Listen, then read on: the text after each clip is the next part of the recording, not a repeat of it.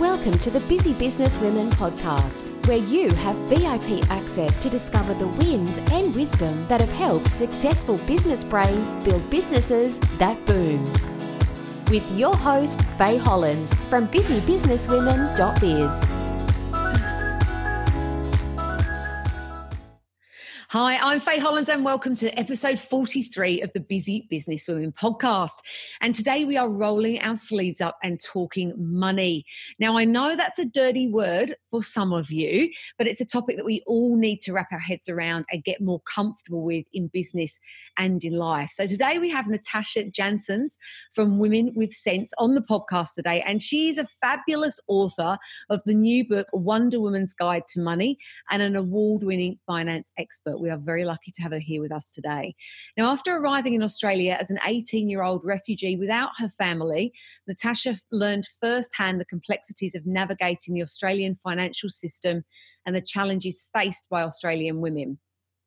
Her passion for education and helping others led her to start Women with Sense, an online community dedicated to empowering Australian women through education. Natasha is a regular contributor in the media, with her advice being featured in numerous media outlets, including Elle Magazine, the Sydney Morning Herald, ABC Radio, Mamamia, and Today Tonight, to mention just a few. Through a combination of free resources, online courses, webinars, personal coaching, and public events, Natasha has helped thousands of women across Australia facing various financial challenges, from having financially controlling partners to the risk of bankruptcy, through to cutting back spending or pinpointing specific wealth building strategies. She's on a mission to help all Australian women have access to professional financial advice, regardless of their age, income, or circumstances. This is a really important topic for us all to wrap our heads around. So it gives me great pleasure to welcome Natasha Janssens from Women with Sense onto the podcast today. Hello. Hi, thank you so much for having me. It's an absolute pleasure. What an intro. You are quite the powerhouse. I'm stoked to have you here. And for those of you watching the video, you'll notice we are also in coordinating red, which is Tasha's branding colours as well. So thank you for wearing your fabulous red and being here with us. I have so many questions to ask you today. As always on my podcast, I do get a little bit excited. So should we crack straight in and start trying to get all of the goodness when it comes to money out of you? Is that okay? Absolutely. Go for it. Let's get started. Awesome. Okay. Now, before we get talking about business, which you know I love talking about, I want to back up a little bit and find out more about your background, as you've got a very interesting story that I want to dig deeper into. So you arrived in Australia as an 18-year-old refugee, had no money, no knowledge of Australia's financial system, in an unfamiliar country without a support network. How on earth did you go about settling in quickly and finding your feet financially? Because that sounds like a tough gig and a headache to me. Yeah, do you know what? It was a bit of a savior for me as well, because when I came here, so I'm originally, I'll backtrack a little bit. So yeah. I'm originally from the old Yugoslavia, and so my dad was a Serbian diplomat. Okay. Now, even though he was a diplomat, you usually sort of imagine a particular sort of lifestyle when it comes to diplomats. But when you come from a, poor country, like we were poor diplomats, we were, and I had a very interesting upbringing. So I was actually born in Uganda. I did primary school in Sri Lanka. And then in between that, so essentially up until my teenage years, everywhere I went, all I knew was war and poverty, because we were always in war-torn countries. And in between postings, we'd be back home where, again, there was a lot of instability and war as well. So that was all I knew. So when I was a teenager, my dad was actually posted to Canberra briefly. And you can imagine my reaction to coming to this beautiful country. Like, I just never wanted to leave. Like, this was the sort of life that I never thought would be possible. It was the sort of thing you sort of only saw in the movies and would dream about. Yeah. And so we returned when I was 17, and I remember saying to my dad, I want to stay here. I want to come back. And he's like, until you're 18, you go where I tell you to go. And I'm an only child as well. So stubborn, teenager goes, fine, you mark my words. The moment I turn 18, I'm on the first flight back to Australia. Now, when they say careful what you wish for and what you put out there, I didn't believe myself. I didn't believe my own words. I thought I would never come back. And one of my fears was because Yugoslavia was so unstable, and, you know, we'd have sanctions, we'd have borders being closed, and I had this real fear of just being trapped and locked in there. And my biggest fear has always been to be a sitting duck in my own life and have other people determine, you know, what happens to me, which is why I'm so passionate about women taking more of an active interest in their finances and their financial well-being, because, again, it's about, if you're passive and you're sitting on autopilot, then you're essentially a sitting duck in your own life. You know, you're letting other factors direct where you're going to go rather than you being the one in charge. So, yeah, and would you know, 3 weeks after my 18th birthday, like this became a bit of a running joke in my family because I was so obsessed and determined to come back to Australia, and I had better odds of winning lotto. We didn't have any money. I had no means, literally, of coming here. And it wasn't a possibility in any way.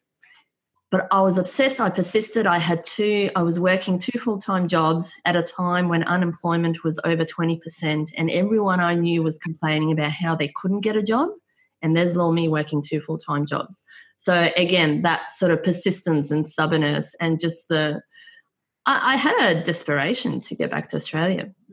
So for my 18th birthday, my mum and my aunties, like, they made me cakes. Like, my mum made me a cake in the shape of Australia, had like the Australian. Oh, wow. My auntie made me like a, you know, travel bag or suitcase kind of cake. Like, it was a joke, like, you know, as if this is the closest you'll get to going back to Australia, essentially. And 3 weeks after my 18th birthday, we were bombed. I became separated from my family, and I found myself crossing the border to Hungary. And a few days after that, the borders were closed. And I stayed in Hungary for 6 weeks in the end before I managed to find my way back to Australia, because it was the last place that I knew. I didn't, you know, speak Hungarian. I had no way, and my visa was going to run out in like 4 weeks. Yeah. So, and it was a very uncertain time. Like, we didn't know how long the borders would be closed. I didn't know what was happening to my family. I'd watch CNN and see that my town was bombed, and then, of course, the phone lines are down. You can't get a hold of everyone, and you just don't know. I've got to ask, because I've got chills right now. Were you reunited with your family at that point, or you separated from them? So I managed to, in the end, when we sorted out how I was going to get back to Australia, Mum managed to meet me very briefly at the border, just essentially hand me a suitcase. Wow. And that was that. So I can't imagine what the bus drive from Mum would have been going back home, you know, wondering if she was ever going to see her daughter again. And amongst all of that, there's bombs. And I remember when I was at the border crossing. So if you imagine the border crossing, it's like the big, you know, toll booths that you have like in Sydney and Melbourne, you know, on the freeway, or back before they had E-way. So it's not the sort of thing, it's made for, you know, big trucks and vehicles, it's not a pedestrian drive-through. Yeah. And I managed to cross the border, and I was waiting for people to sort of pick me up at the other side. And one by one, everyone who had arrived at the border had gone. And we were bombed. As soon as the sun set, we'd be bombed. So I was standing there, the sun is setting, and I'm seeing the fighter jets flying overhead. And, it was just – and I essentially smuggled my way into Hungary. So there were a few checkpoints, and there were military people on the lookout for Serbs to send them back. Yeah. And fortunately, I spoke English really well, so I managed to sort of bluff my way through it, and was lucky that no one asked for my passport. And, so that was a bit of a story. So by the time I got to Australia – I technically didn't qualify. I mean, essentially I was a refugee under those circumstances, but the visa requirement said that to be a refugee, my house had to have been bombed first and, destroyed. So I didn't qualify under that. So it meant that I didn't qualify for Centrelink. I managed to scrape money to sort of get started on a student visa. And the rules were very different back in those days as well. So I basically just had to work and support my way through sort of going to school. So, and that was my saving grace, because to spend every single day wondering what's happening to my family, and this went on for months, it would have destroyed me. But I had to focus on surviving. So, within 24 hours of getting to Australia, jet lag and all, I had a job interview. Like the first thing I did was pick up a newspaper and look for a job. And, you know, and I had to sort out, you know, where I was going to live and how I was going to survive financially. And, literally hit the ground running. And the thing is that at the same time, I couldn't afford to miss classes. You know, if I failed an exam, that's it. My visa was cancelled. So, you know, I was sort of really juggling sort of a couple of things as far as making sure that I was earning enough to support myself and pay for the next semester's tuition, but then also make sure that I was getting my study done.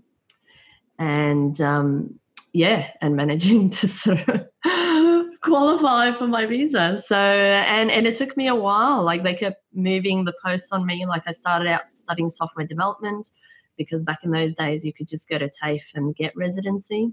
Yeah. And by the time I finished my diploma, they said, oh, no, we don't need any more software, you know, people. That's it. And you're like, have I not already been through enough? Yeah, so it went on. I think it took me about 8 years in the end. I managed to get citizenship just as they were introducing the citizenship test. And I was like, if I have to jump through one more hoop, like, come on. And I used to joke my goodness, it was going to be to get a job in immigration, which I never did. But it was just, it was an adventure, that's for sure. Far out. I'm floored. Like, honestly, you could have just derailed the podcast completely because I've got so many questions for you about your, you know, not starting life. Well, actually, all of it. This is probably a whole other conversation over wine and dinner. But, you know, I'm sure that 99% of our listeners have just realised how easy their life is or has been. And that's incredibly inspiring to hear that you've been through all that you have and you just kept pushing and pushing when so many would have given up. I literally have so many questions and I'm like, well, do I go there or shall I just stay on track about business and productivity and money? Well, I was just going to say, this is why I get so frustrated with my clients and why I get so excited about people creating their dream life, because obviously financial matters sort of lie at the heart of it, and it can either enable us to achieve what we want or it can take us in the opposite direction. And too often we get bogged down in, you know, our own self-doubts and negative beliefs around money and, you know, and our to-do list and everything else, which can be a convenient sort of justification for why we don't go and pursue something. Yeah. But I've seen firsthand that you can literally go and create what you want. It doesn't matter how high the odds are stacked against you. If you just go and persist and actually go through the steps that you need to get there, there's a very good chance that you're going to succeed. And that's the only thing, like I keep thinking, what's the difference between someone like Oprah who's gone from nothing to celebrity and the rest of us? As they say, we've all got the same number of hours in a day. Yeah. What's the difference between me who was working 2 jobs and everyone else who was complaining that they couldn't get a single job? Yeah. The reality was they weren't even really trying, you know, because they were going, it's just too hard. Look at the unemployment rate now, you know, or I applied for one thing and that's it. It didn't work. So there's a lot that you can do. And in Australia, we're so fortunate. You know, we are the lucky country. We are the envy of the rest of the world. And I try and get people to remember, even if we're talking about a potential recession in Australia, Australia during a recession is still better than most of the rest of the world on a good day. Yeah. Yeah, exactly. So, you know, don't let that get into your mind, especially if you've got a business, for example. It'd be really easy for everyone to go and shut shop because everyone's saying, well, we're headed for a recession. Now's not the time to start a business. You know, you're going to struggle to get clients. I mean, if we all go and do that, it will be a self-fulfilling prophecy. The whole will collapse.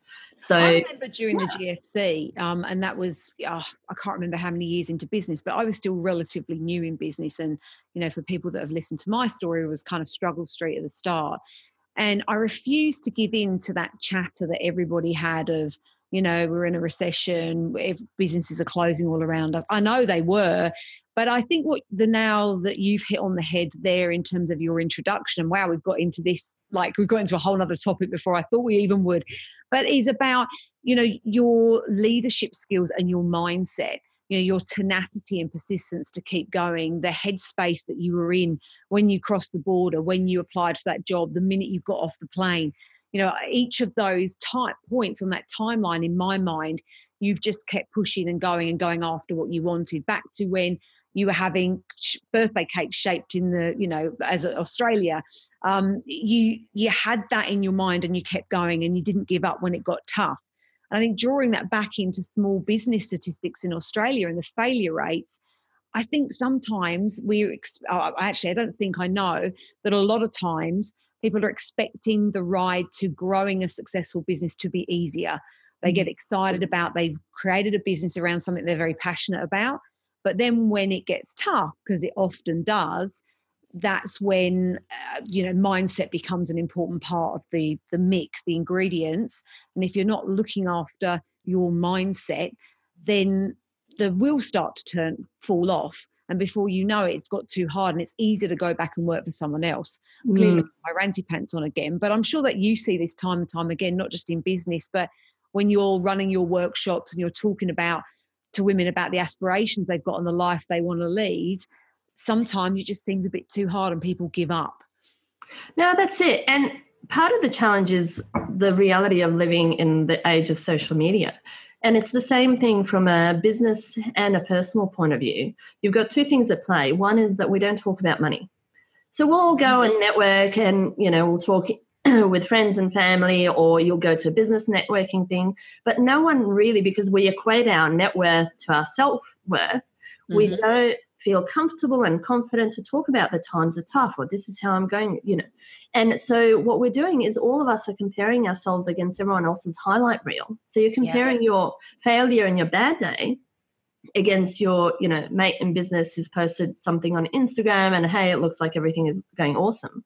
But they're not saying to you that they've got a massive overdraft account and that they, they don't know how they're going to meet next month's rent bill and all the other stuff that's going beneath the surface. It's not the sort of stuff you're going to promote on social media. Yeah. So, and that's where it's so important to do what you're doing and to have women talking more about these sorts of things and to talk openly about it. Because when we realize that everyone else is going through the same challenges, suddenly, you know what? Your problems are that much easier to tackle because you realize that it's not about you. You're not a failure. It's not that you suck at business. This is where all that negative money chatter comes into it. And those negative beliefs, I could never be a successful business person. I can never pull this off. Every negative thing and every fear that all of our well-meaning friends and family have sort of pressed onto us, because that's what often happens. You go to start a business and everyone else projects their own fears onto you. Yeah. We start to sort of take all of that in. So, I think reminding yourself and really questioning anytime you start to be very self-critical as to, well, hang on, let's do a bit of a reality check on this. Is that really the case, or is it just the story that I'm telling myself because where I'm at emotionally at this point in time? I love it. And I know that we'll talk about this in a bit more, in fact, probably in a moment. But I know when we first talked, mindset is such an important part of your business. So it's not just about teaching women the strategies and the kind of hacks and tips and things that they can put into practice. But if their mindset and their limiting beliefs are about money are in the wrong place, then that's going to bring all that great work tumbling down very quickly. And that's the thing. I wasn't always big on mindset. I started off purely under financial education and sort of general financial advice. And I was convinced that, if women just understood offset accounts better and if they understood tax better and all this sort of stuff, then they would then be free to go and, create what they wanted. Until I realized that I would teach them all this amazing stuff and they'd get really excited about it and then they would go and do nothing with it. Yeah. And that was when the journey into the mindset sort of began, because it's like, okay, we now need to push past all the fears and the excuses and everything else that's sitting behind it. Because you can read every finance blog out there, every finance book out there and still be in the same situation. Because unless you go and do something with that knowledge, it's worthless to you. Yeah. And it's often our psychology that's holding us back. And for women, it's really easy for us to hide behind our mental load, and it's, I don't know if you saw that cartoon, I think it was called Emma. It was a French cartoonist that did it, that was illustrating the struggle of sort of the modern day woman, because, we go around the house and, we're spotting all the things that need doing. And this is all the stuff that I carry on my plate, not just my business or not just my kid. Yep. And it was great because women, it resonated with women but I also feel that it then gave us a really justifiable excuse. It's like, well, I don't have time to look into budgeting or tax or anything. I've got this huge mental load to deal with. I'm juggling the business and I'm juggling the kids. I couldn't possibly do anything else. And it's like, all right, it's time that we call bullshit on that and go, actually, you do have a huge mental load, but guess who's choosing to take it on or not? Now, yes, we have a lot of conditioning and there's I faced a lot of guilt with trying to let go and, let my husband contribute to the household and that sort of thing. So I'm not saying there's no personal work that needs to be done to get there. But my main point is that it's not impossible. It is within your abilities to go and do that. You just have to say that this is more of a priority than the laundry. And maybe, we have to compromise on our standards because, again, we're holding ourselves to, every magazine that's been printed in the history of women that's holding us to, these perfect households. And you have to look perfect and your house has to be perfect all the time. And I've had to, I'll quite happily show you around here that it's like, well, likewise. There's mess everywhere. And at times it bugs me as far as just having clarity to be able to work. Yeah. But as far as my house pride and everything goes, I've had to go, what is more important? That I get this stuff done, that I spend time with my kids, that I spend time with my husband, or that I have a house that looks like a display home that no one lives in.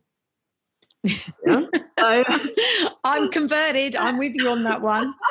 It's really interesting what you said, actually, because the cogs are really turning in my brain right now.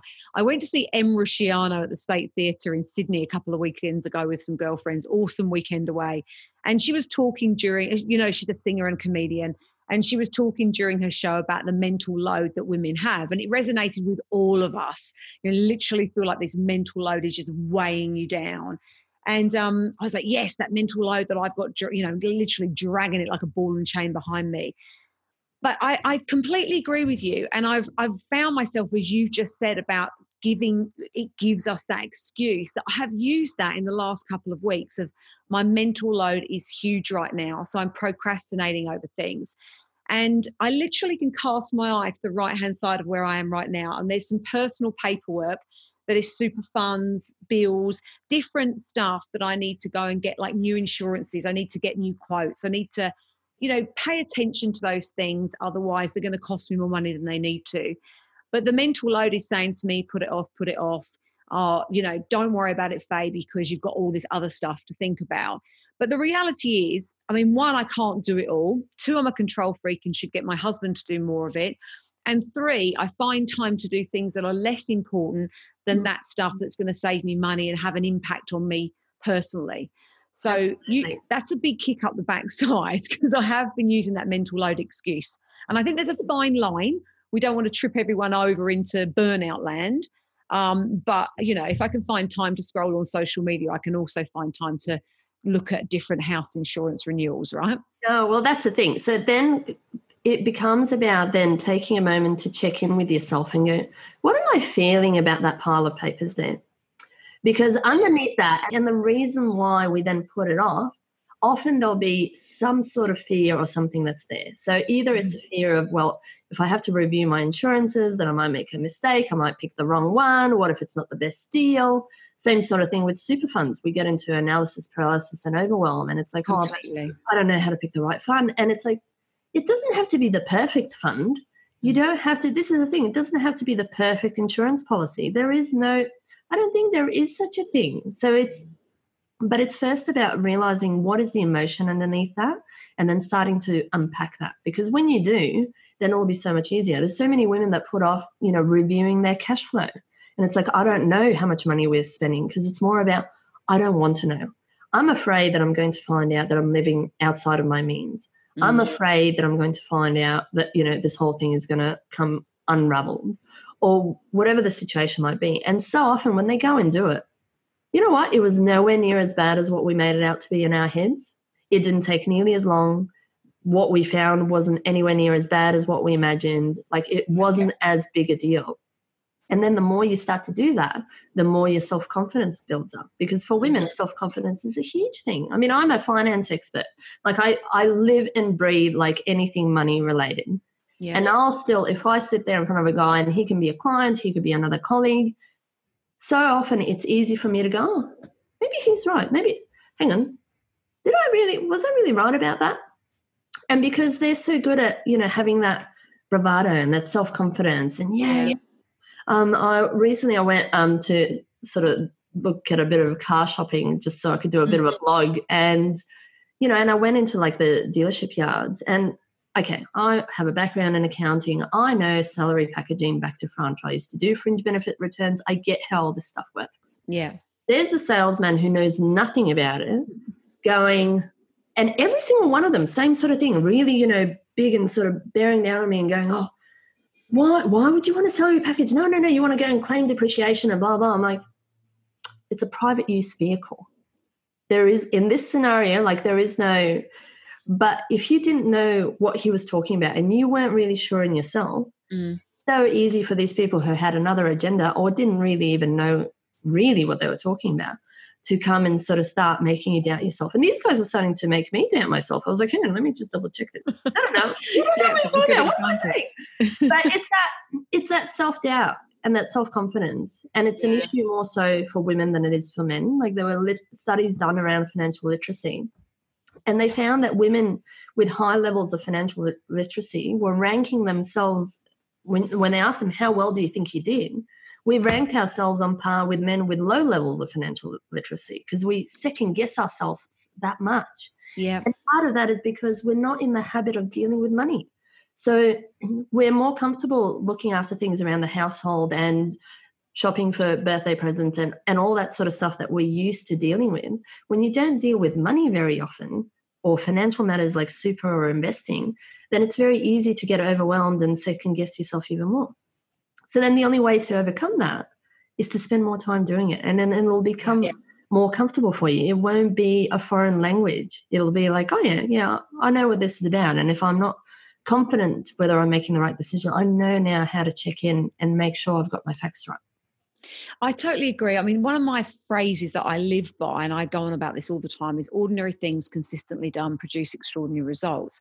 And I love it because I think it completely relates to what you're saying about money, is that you don't need to go and do something that's really difficult, that's rocket science, but it's the ordinary things that you just do regularly and you build that financial muscle up, or, in my world, build that marketing or productivity muscle up that in time gets you amazing results.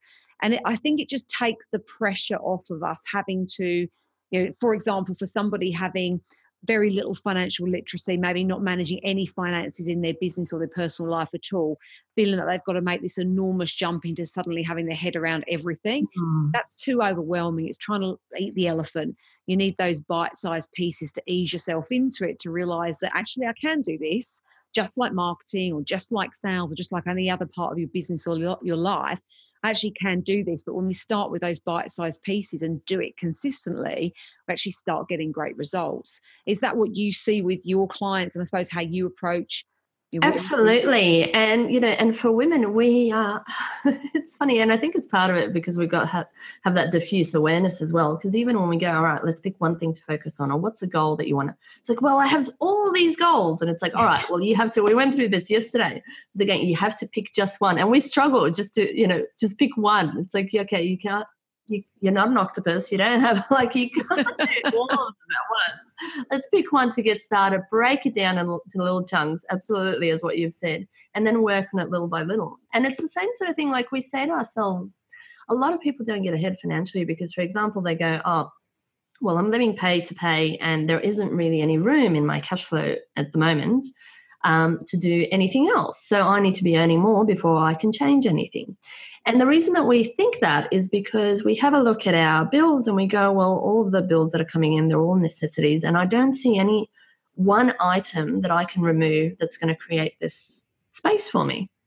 What we don't realize is that a lot of the time, it's exactly as you said, it's those small purchasing decisions that we're making on a regular basis that are then compounding to making us sort of get into that overspending.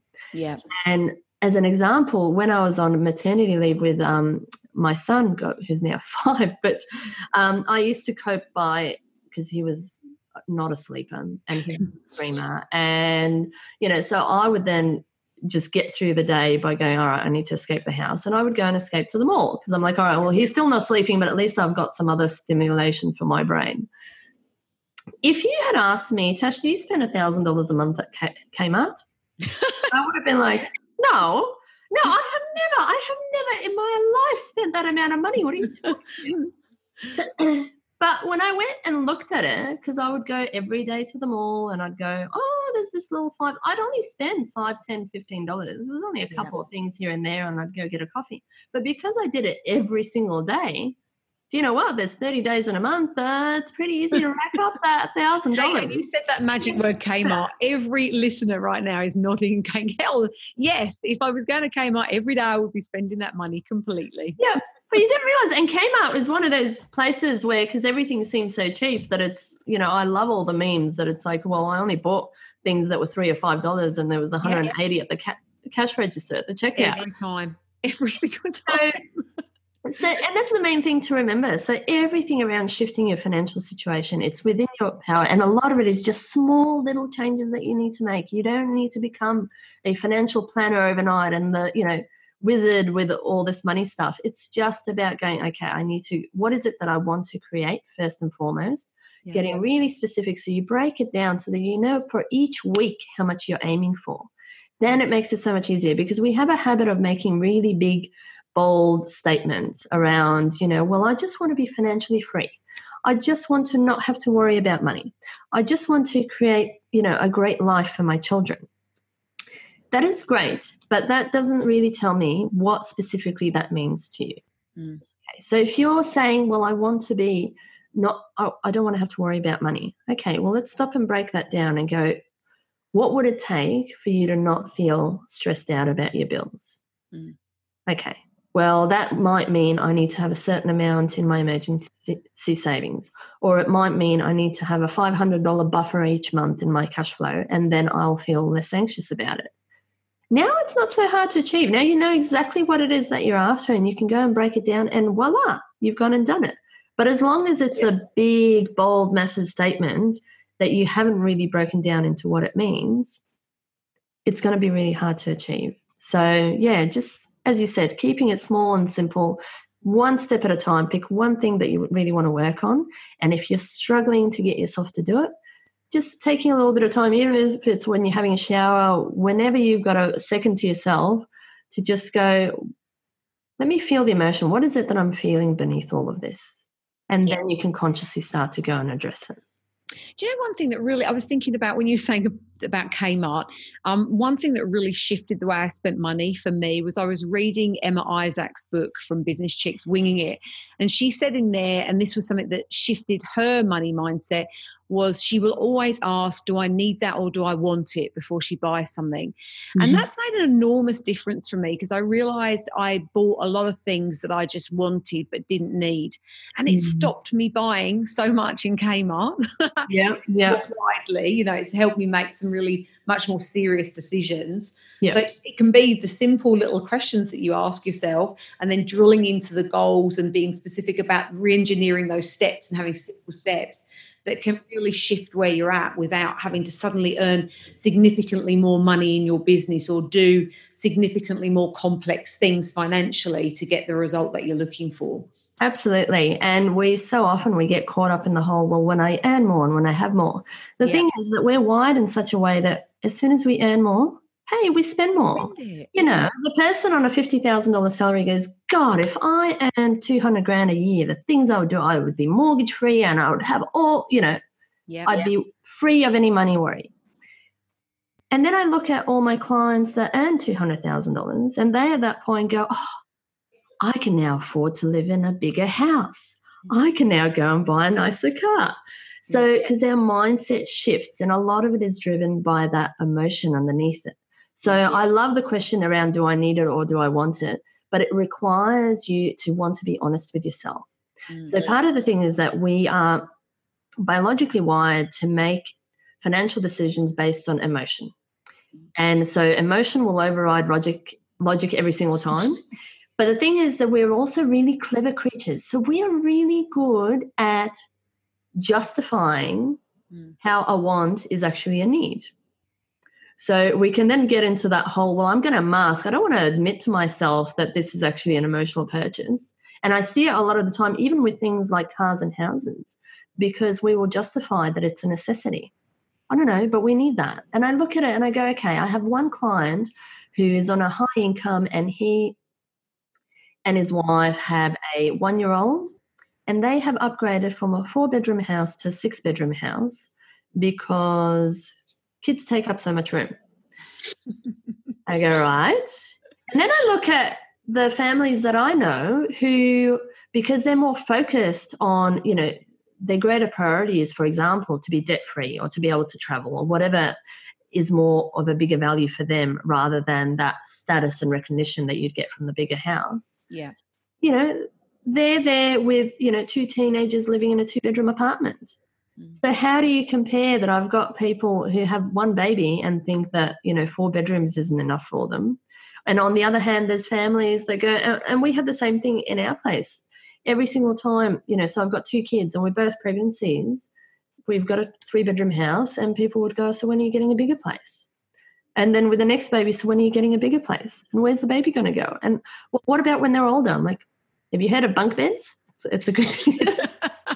They can go in bunk beds. Oh, but they're a boy and a girl and it's not. I'm like, okay. Oh, but then, when they're 15, 16, they'll want separate bathrooms.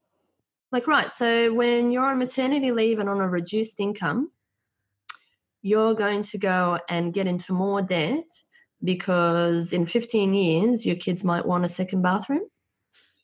Well, that doesn't make, on a mathematical level, that doesn't make sense. Yeah, but so many of us go and do it because there's an emotion that's then pushing us to do it. And that emotion might be the impact that all of my friends have made, coming and saying, well, when are you going to go and get a bigger place? And now my self-confidence is affected and I'm going, oh, well, then what does it say about me if we haven't done that? People are going to think that, I'm a failure or that we're not doing well or that something else is going on. So that might be something that pushes me to go and buy a bigger place when it's not necessarily the right decision. But I've now gone and taken a want and I've justified it as being a necessity. So much wrapped up in this, isn't there? It is. That's why I love it. It is absolutely fascinating work. And when you overlay it, with neuroplasticity and all the latest research, like it is just absolutely fascinating stuff. But what excites me is really that knowledge that you don't have to be a high income earner to go and have financial freedom. Yeah. When you can come to accept that it's literally all about your values and priorities. Because again, the research shows when you go and get that new house, in a few months, let's say maybe 6 months, you have gotten used to it. You no longer appreciate the house and no longer brings out those emotions that it did when you were first going and buying it. Yeah. So without recognizing it's the same impact as, going and buying a top on a Friday afternoon because you've had a crappy week and you want to feel better about yourself. It'll give you that temporary boost, but it's retail therapy. It's going to go and wear off. And the sooner you go... You're crushing my dreams here, Tash. I know, but the sooner you go and realize that, you will become that much freer. So for me, my aha moment was when I worked, back at KPMG. Hopefully none of them are listening and will take offense. But it wasn't a job that fulfilled me. I had all the status. I had a great income. I was traveling around Australia, we'd get to stay in 5-star hotels, all that sort of thing. It was the sort of thing that once upon a time, like when I first came to Australia, I was like, oh God, I would just aspire to that. If I had that, I would be the happiest person on earth. The thing is that, and I love talking about Maslow's hierarchy of needs because, so for those who don't know, so Maslow is a psychologist who in the 1940s basically put out a paper that explained what he believes motivates us as human beings. And he's found that as people, we are motivated by getting our needs fulfilled. And as soon as one need is fulfilled, we then move on to wanting the next big thing. Yeah. So it starts off as a pyramid as far as at the very basics, we need food and water. We need the very basic stuff to survive. After that, we need safety and security. Then it comes, well, I need love and acceptance and I need relationships. And then it comes, well, I need professional achievement and recognition. The thing is, in Australia, it's fairly easy to go up that pyramid and achieve all of those things. And then the question becomes, well, what's going to fulfill me? Yeah. And that's where I was doing work that wasn't fulfilling me. In the end, it made me then want to overspend because I was trying to find fulfillment in sort of an excitement and happiness by going on an expensive holiday, by getting a new car, by getting a bigger house. But what I was finding is that happiness was short-lived. And then it would just keep propelling me to spend and spend more. So it's a really fascinating area. I can really relate to that because there's some similarities between our backgrounds. So, we've both worked for KPMG. We both run 2 businesses. I remember back in my investment banking days, retail therapy at lunchtime was a thing that kept me going with ridiculous hours and pressure and stress. So I'm nodding my head as you're talking all about that. I just want to touch on very quickly, and I think this is kind of the answer is probably really obvious now, but so you run 2 businesses, founder and director of Sova Financial. So you are a qualified accountant, mortgage broker, financial planner. You had all of those things going on. And I'm assuming, making the assumption here, that Sova Financial was your first business. Is that right? That's right. Yeah. So then it makes sense to me why you started Women with Sense. And listeners, when I say Women with Sense, it is CENTS, not SENSE. Yeah. We love a pun on the word. Yeah, exactly. When did you make that move to start another business? And what, I think I can understand the driving force behind it, but what was going on in Sova Financial that made you think, right, it's a great idea to start a second business because I'm not already busy enough? Yeah. So basically when I started Sova Financial, I started off with just wanting to help young Australians be smarter with their money and help them own their first home. Mm-hmm. And finance being so heavily regulated, I was like, well, if you want to talk to them about offset accounts, you need to be a mortgage broker. If you want to talk about this, I was like, all right, I'll go and get accredited with everything and we'll have like a one-house shop. But it was always my main focus and passion was around that education piece. And then when, as luck would have it, so I had been putting off starting my business because I wanted to have kids one day. And I was like, well, I'll do the business afterwards. And I had health issues. And one day I just went, who knows when that's going to be? It really makes no sense for me to continue putting this off. I'm just going to start my business today. Yeah. Within 3 months, I was pregnant.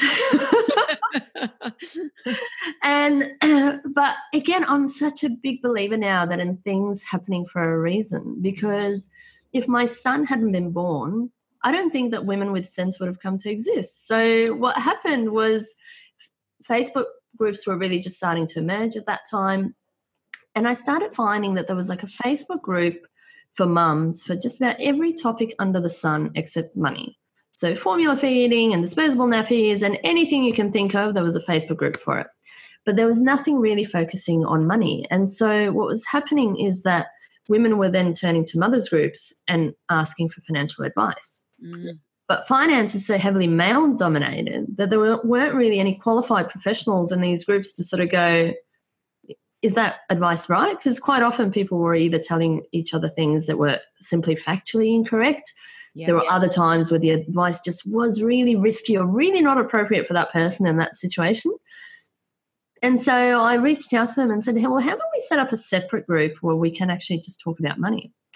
And then from that, I started running workshops, and we did it for mums. Like there was a local cafe we'd book out on a Sunday afternoon. I had someone to do arts and crafts with the kids, and we'd go and sit down and talk for an hour about super or mortgages or whatever.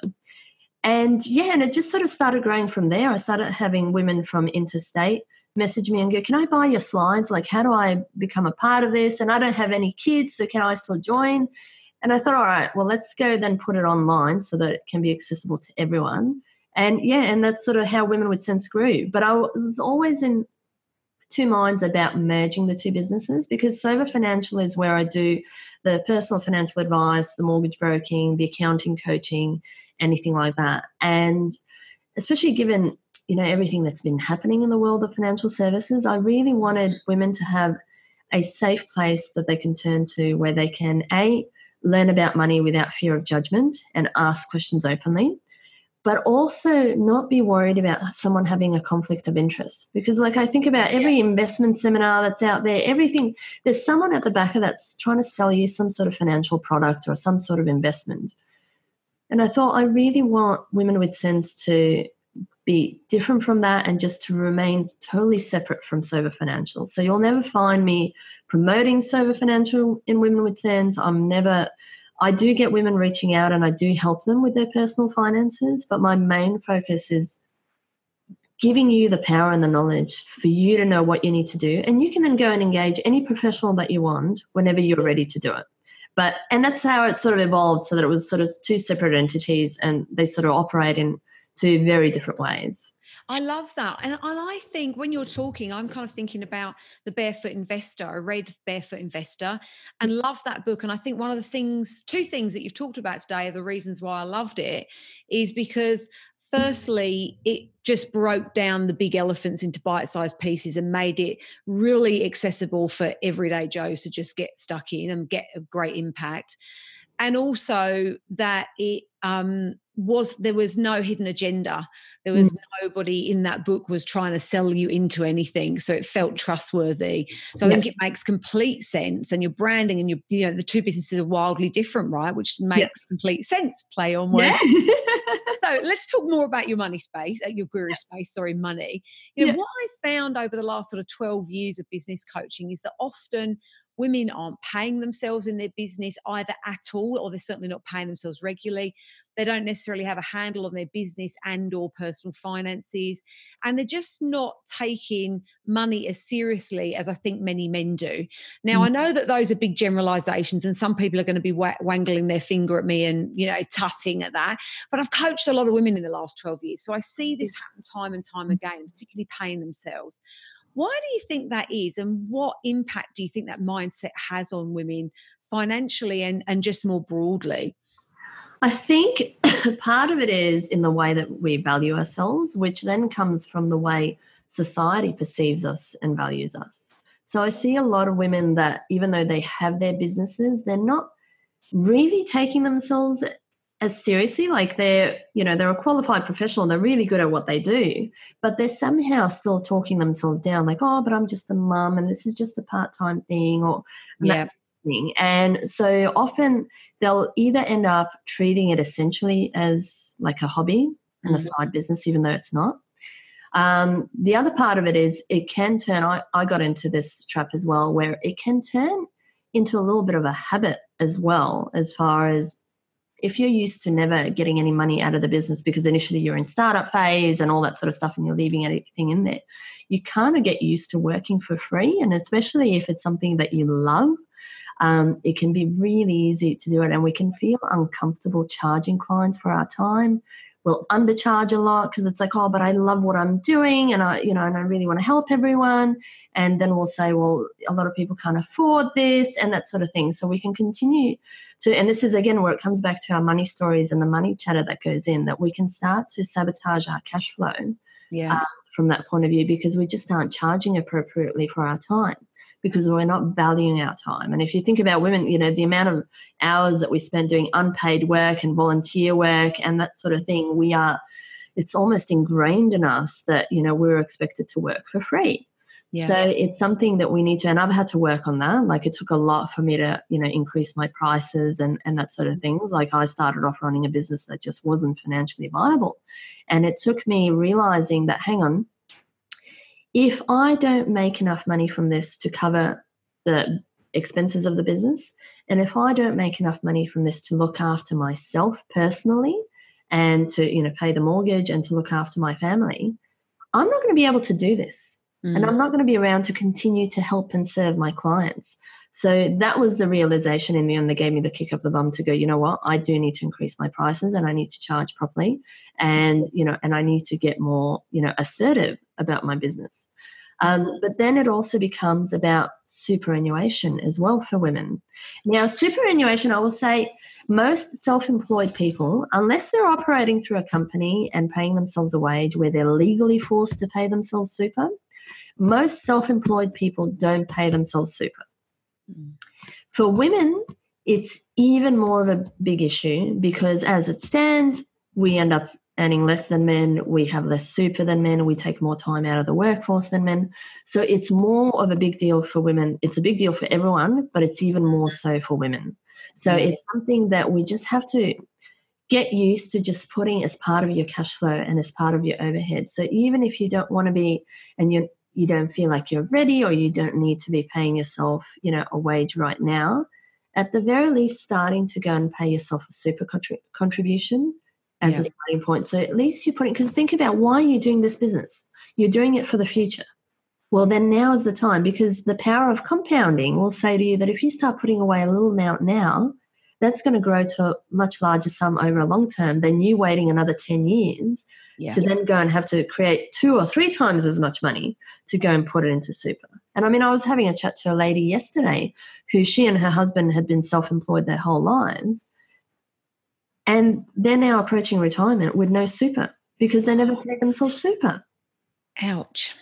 And so it's now about, we don't want to be having to rely on the age pension, and you're not going to be getting much from it anyway. What are we now going to do? We're 61, we're 64 years old. Now what do we do?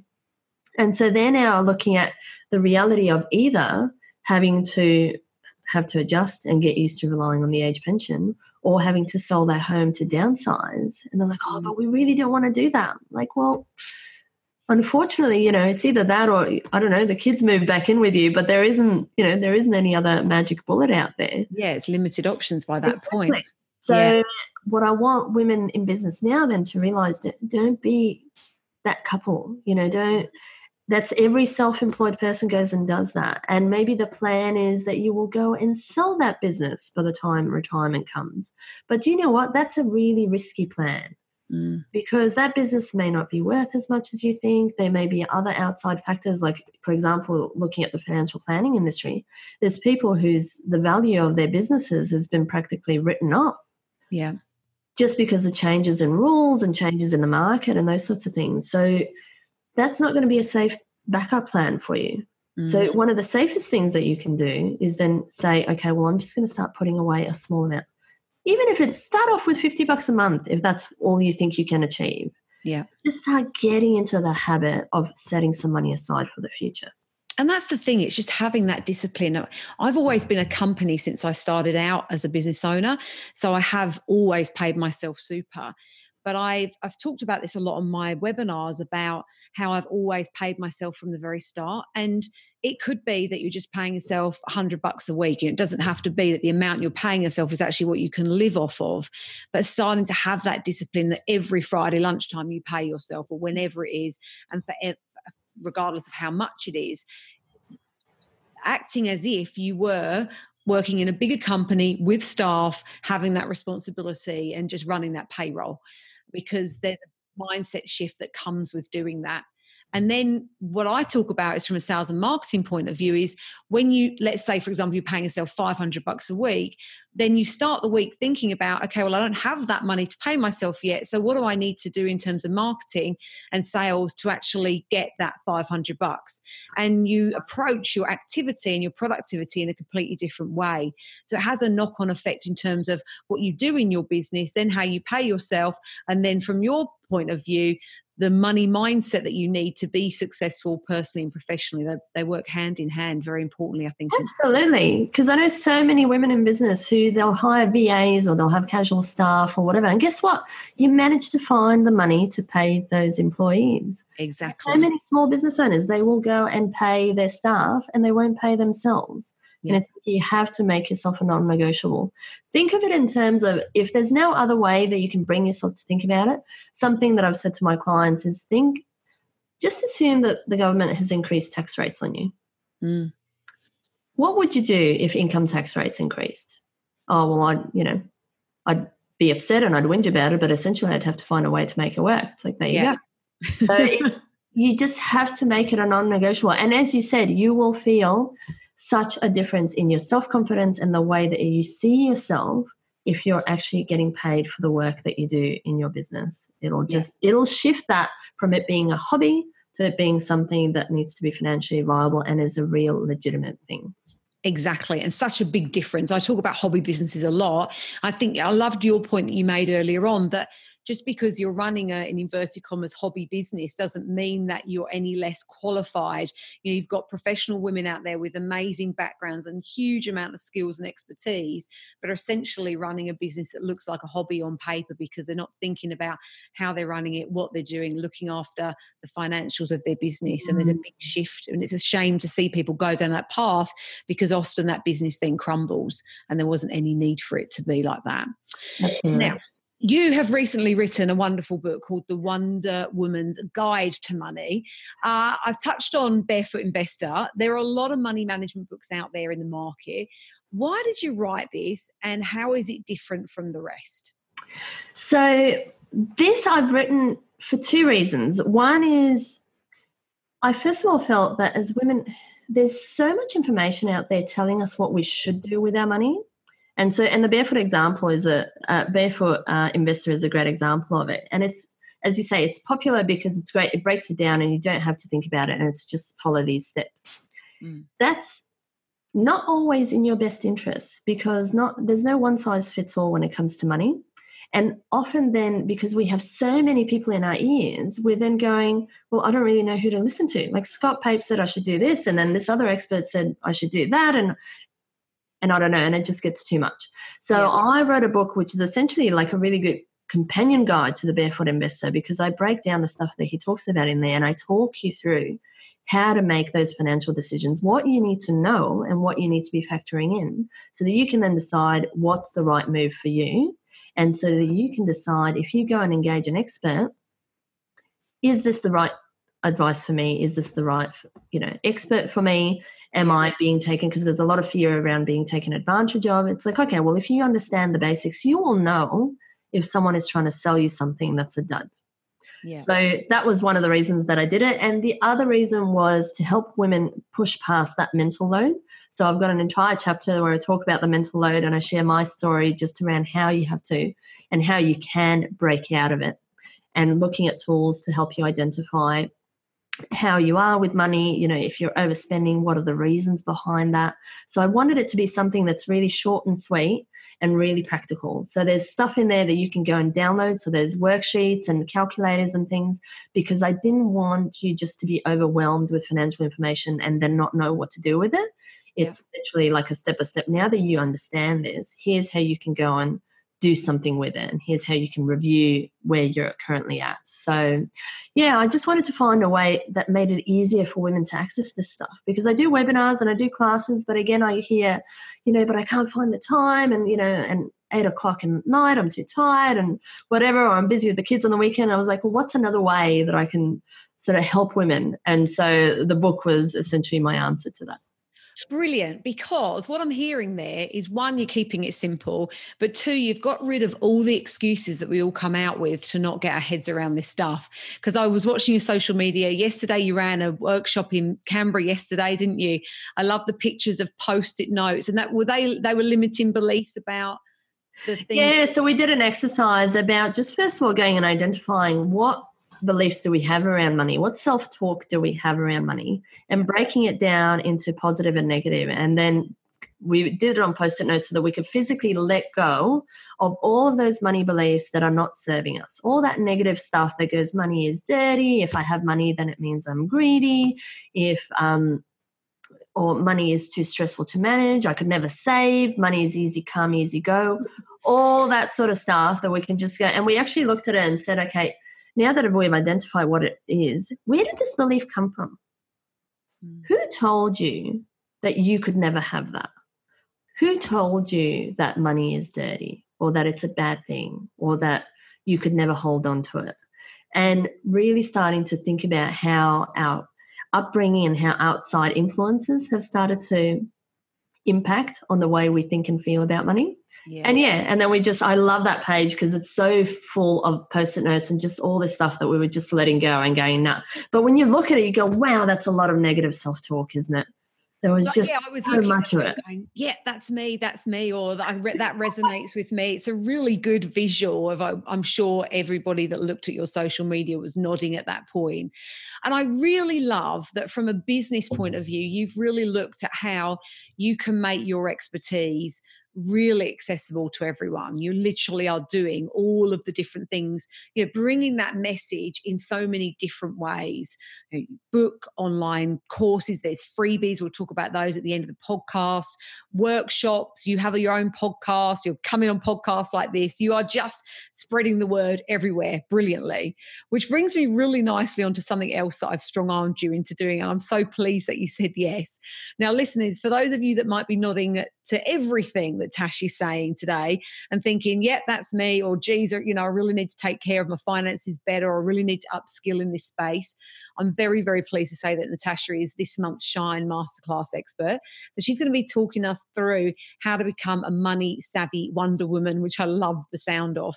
So during this online live masterclass that she's running for us, we're going to discover why it's so important for women to take control of their money, how you can become more confident with making financial decisions, common money mistakes and how to avoid them, the 4 keys to building wealth, and the 5 must-have components of a successful plan, which I'm just like, yes, I'm going to need pens at the ready and lots of paper because I'm going to be writing a lot of notes during that masterclass.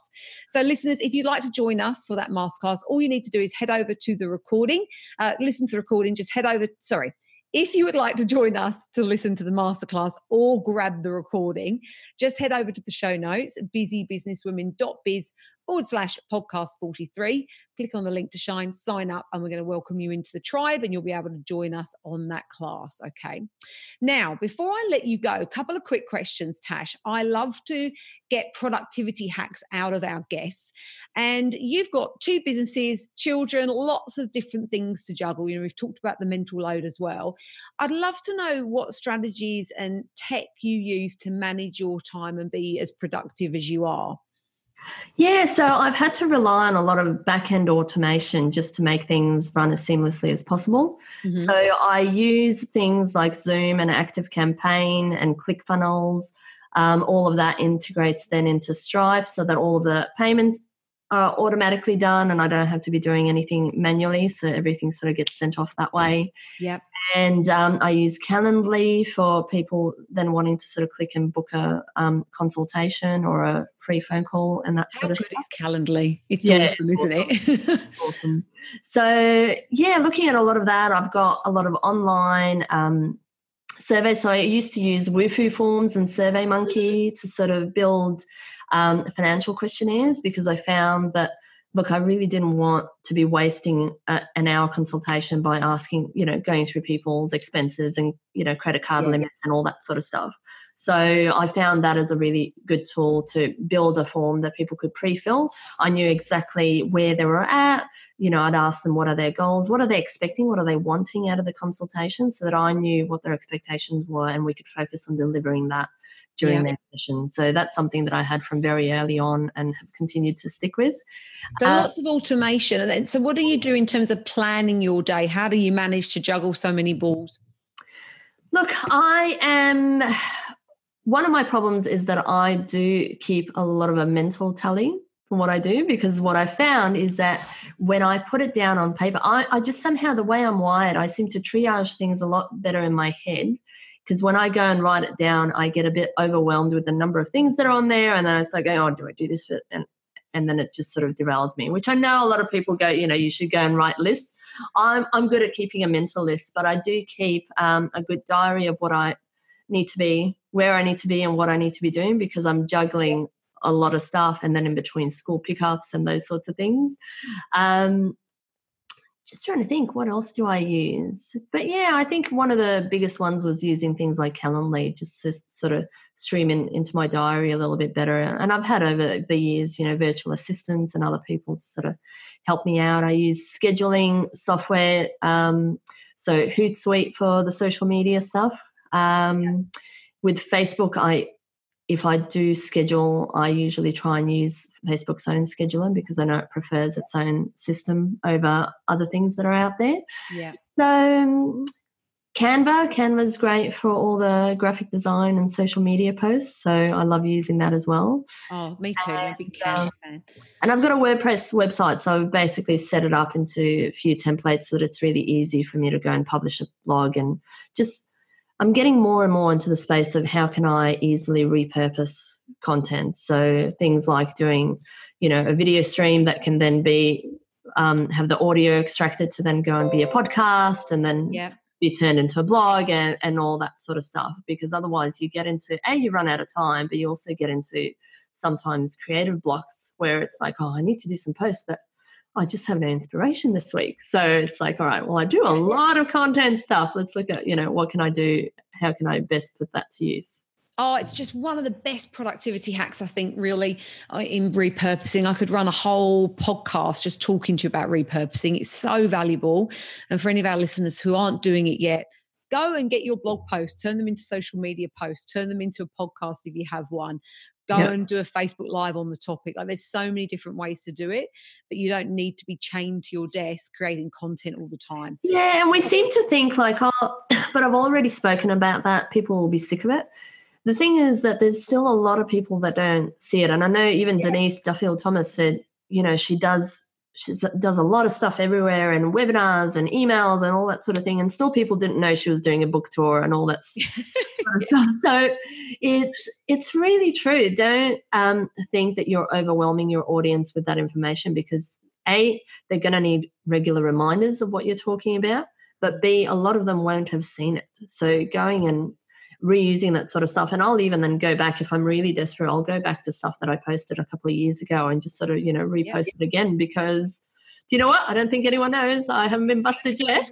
Yeah, exactly. I do exactly the same. I have it just scheduled in to regurgitate. Yeah. Exactly. No one's auditing your page and going, excuse me, Faye, you did that post on the 23rd of November 2015. Yeah. And if they are, they probably need to focus on some other things. Okay. Now, I like to always finish off our podcast with quotes and mantras. I'm just wondering, is there a quote or a mantra that's really inspired you over the years that, boosts you into action or just gets you in the right headspace when you need to be? I try and live by, I think it's Richard Branson who said, if someone offers you an opportunity, say yes and then figure out how to do it. Because so often we go, but I don't know if I'm ready there. Like the amount of stuff that I've done that I was never ready for. I was never ready for a podcast. I was never ready to do live TV or live radio or, but I would always, it's become my thing that people go, can you come and do this? And I'm like, yes, I can. Never done it, but I will figure it out. Someone said to me recently that she felt like she was asking for business advice, but I loved the phrase that she used. She said, I feel like I'm building the plane while I'm flying it, which ties in nicely with what you've just said, because I do the same. I say yes and figure it out afterwards. And so often I'm in a place of discomfort and I'm flying by the seat of my pants, but exactly the same. Like I've done things as a result of that I would have never said yes to if I'd have given myself more time to think about it. Absolutely. And I think it's an even bigger thing for women, because they found that, for example, even with looking at job applications and promotions, like women will typically, we're perfectionists. We sort of want to have ticked 10 out of 10 on that selection criteria before we'll even think about throwing our hat in the ring. Yeah. And, and you think about it from a business point of view, we would then, you'd never be growing because you'd forever be waiting until you're ready. And the thing is, you might never be ready. So it's about, as they say, feel the fear and do it anyway. And then and that's how you'll stretch and grow, and great things will happen for you. So. I love it. You're a very inspiring speaker. I'm just mindful of time. Like we could literally go on for hours, but I'm going to have to draw this to a close. I'm super stoked that you said yes to doing the Shine Masterclass, because I'm going to be able to talk a lot more during that. But for the moment, for the lovely listeners, if you would like to get in contact with Natasha and follow the fabulous work that she's doing, and I really recommend you do, all of her details are going to be in the podcast show notes, which are at busybusinesswomen.biz/podcast 43. You can also go to her website, which is Women with Sense. Remember, that's CENTS.com.au. And she's also on Facebook, Women with Sense. And your group as well, because you've got a fabulous Facebook group. What's the link to that? We'll put it in the show notes.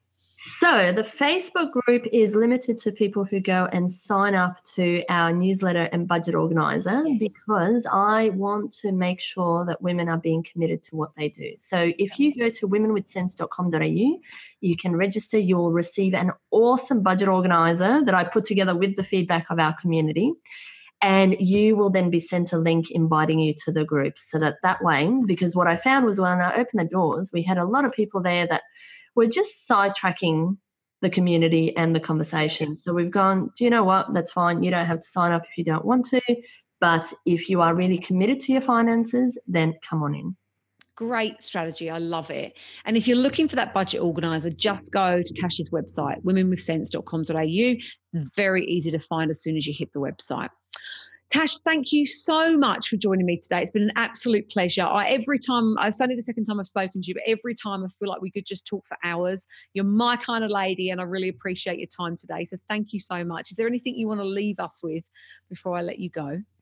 Well, I'll just leave you with my slogan and catchphrase, which is just remember that your future depends on what you do today. I love it. And for those of you that are listening to the podcast but not watching the video, Tash has just shown us that she's got a mug with that on as well, which is awesome. You need to go and watch the YouTube video too. Absolutely. So every day when I go and have my morning cuppa, that's sort of kicking my butt into gear and reminding me of what I need to do. Is that a Women with Sense mug, or is that just happens to be your mug? No, this is especially our, this is our very own mug. So women who come to my workshops or go to our events, they'll often then be gifted this as part of the goodie bag. I'm going to get my hands on one of those mugs, and I'm going to come to one of your workshops because you've also got the same branding colour as me. It's just a match. I know. I love it. We're so much in sync. So, yeah, I totally agree. I could chat to you all day as well. So, but we'd best get on with getting a little bit of other work done as well.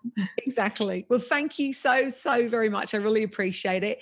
Listeners, if you've enjoyed this episode, I would love you to leave us a little review on iTunes and let us know what you enjoyed about this episode. And if you'd like to hang out some more, I'd love to see you over on Facebook and Instagram. I'm at Busy Business Women, and you can find oodles of biz building goodness on my website at busybusinesswomen.biz. So thank you so much for tuning in today. I really appreciate it. I love hanging out with you.